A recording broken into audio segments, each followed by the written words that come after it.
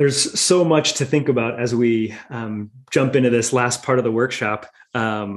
Just to categorize reforming finance at a high level, let's say there's $30 trillion in all retirement pension assets. Let's say there's 80 trillion right now as global GDP. These are big numbers, but let's put that in context with who's here. When you think about Fatica Philanthropies, steward about 50 billion in assets. When you think about Catholic healthcare, two or three folks in this workshop together steward more than 100 billion in assets. When you think about religious congregations collectively, we're looking at 10, 20 billion in assets and family offices. So collectively, it's easy to see how we might get to 300 billion just with us here in this workshop and who we're influential over and around. That's 1% of this much broader ecosystem. If we as Catholic asset stewards chose to be very clear about what we think it means to be faith first or faith embodied, or to embody Catholic social teaching with our investment praxis, that could shape the faith ecosystem. That could shape the whole investment landscape. And that's the opportunity we're inviting you to with this last part of the workshop. And so as people of faith, we have a really interesting opportunity also to think differently about the role we're playing in this ecosystem that Felipe just described. We can consider ourselves owners of the capital under management, or we can consider ourselves stewards of that capital. And as we've been exploring in this workshop together, our faith tradition really invites us into this journey of stewardship. It invites us to really consider and reflect on what it means to be a channel for capital to flow differently in the world, to flow toward a solidarity economy that is characterized by deep relationality and an integral ecology, and that worldview that Pope Francis has invited us to reflect on in our own lives. So as stewards of that capital, how do you want to show up? How do you want to play a unique role in the capital space? Are there ways you can be creative? Are there ways you can continue to discern within your organizations and in relationship with each other, how you want to show up differently? And we think that has something to do with pathways, creating new and different types of pathways for capital to flow. A couple of those pathways might be with your philanthropy, even thinking about what we offer from Letting Go, this book about participative philanthropy and a story of how disability rights activists challenged a major philanthropy in this country and that philanthropy responded by giving them positions and how all the grants were given, 3 seats on the decision-making body. We can reimagine governance, and also we can reimagine philanthropy as a type of impact investment with a negative 100% return. And if we balance that with something that might have a 1 or 2% return, Stephanie Gripney, in the interview there, talks about how a few specific foundations that may have stewarded 15 million assets became catalytic and how they transformed their whole corpus.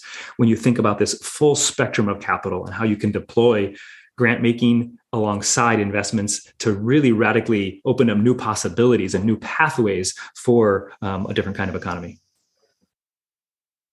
And I think the question that we're so excited for you all to reflect on is, as you become a little more clear-eyed on those new pathways, what are the specific levers you have at your disposal individually and within your organizations to shape those pathways? So, for example, we tend to think about the resources we have, the amount of resources as kind of that key lever, and that is really quite important.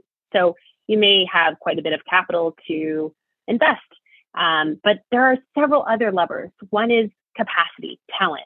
Who is within your organization, your ecosystem of partners that could be showing up also in service of the broader landscape? Do you have advisors that have been journeying alongside you that you know could be kind of working at the service of several other organizations? Do you have people on your team who you can free up to be a part of, different membership organizations and investor circles that are kind of thinking differently together about how to diligence and make decisions around investments?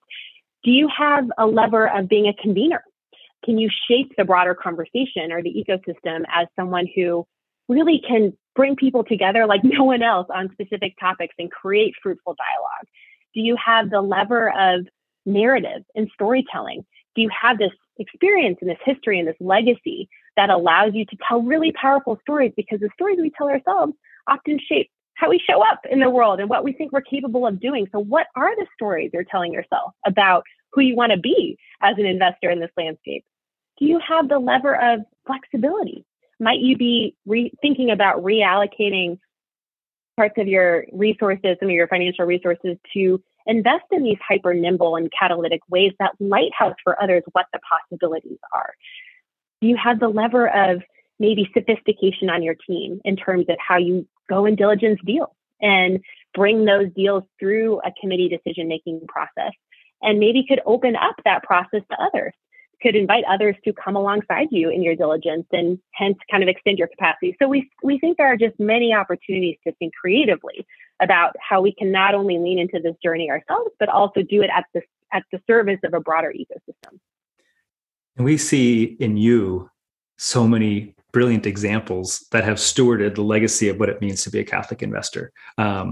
Calling out a couple examples, Mercy Investments here with us has a Mercy Partnership Fund that for 30 years has been strategically deploying to community and direct impact investments that has really shaped a lot of the ecosystem in the CDFI and the cooperative financing space. As one example. Or we might see Ascension, a large Catholic healthcare group that has allowed a lot of others to have impact investment as part of their portfolios through their funds, and the interesting advisory committee that seeks to embody our faith in a particular way.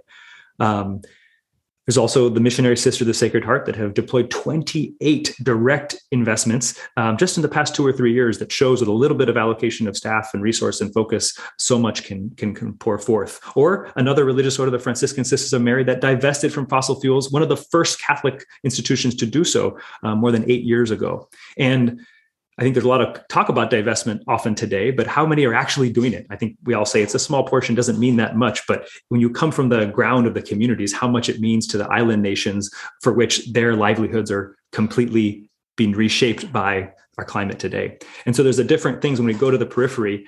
Elizabeth talked about leverages. Some of you come from communities that are deeply shaped. How are you stewarding that voice in that encounter? We also see from all of you a thirst to go deeper, and that's why you're here. And so turning now to kind of the question of collaboration, what might you want to do with others here in this workshop? I think this question of collaboration is so exciting to us because we recognize that as we started out this journey all together, thinking about and setting aside in that envelope ritual, what are the fears and the constraints that we think are holding us back? We set those aside just to allow ourselves a little bit of spaciousness to dream about what's possible. And now, as we near the end of this workshop, we might revisit some of those fears and constraints. But what we're hoping is that you might see those with transfigured eyes. Maybe those fears or constraints feel or look a little bit differently than they did at the outset of this journey together. Part of that may be from our own individual kind of contemplation of possibilities and just opening of our eyes to new landscapes.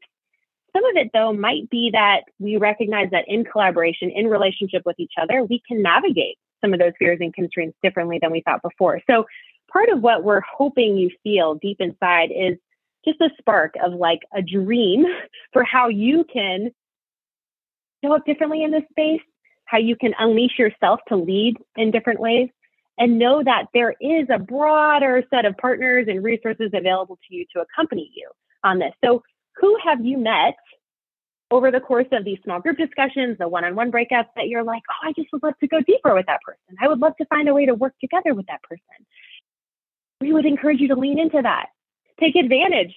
These relationships, these encounters you've had over the course of this relationship could really be hugely impactful, hugely influential for the journey ahead. So our commissioning to you is just that question, is what do you want to go do? What do you imagine might be possible? In setting aside this constraints that we often live with in our organizations in this special container of relationship and encounter and deep feedback and listening, and this new landscapes you might be oriented to now, what do you dream might be possible? And we encourage you to think about the book, The War of Art and Overcoming the Resistance. Of course, there's so much to hold us back in this journey, but we want to encourage you and continue to ask you to come to Elizabeth and I as we can support you. That's one of our deepest aspirations going forward from this workshop, is to continue to support you in all of the biggest imaginations and boldest dreams you have to embody Catholic social teaching in your investing.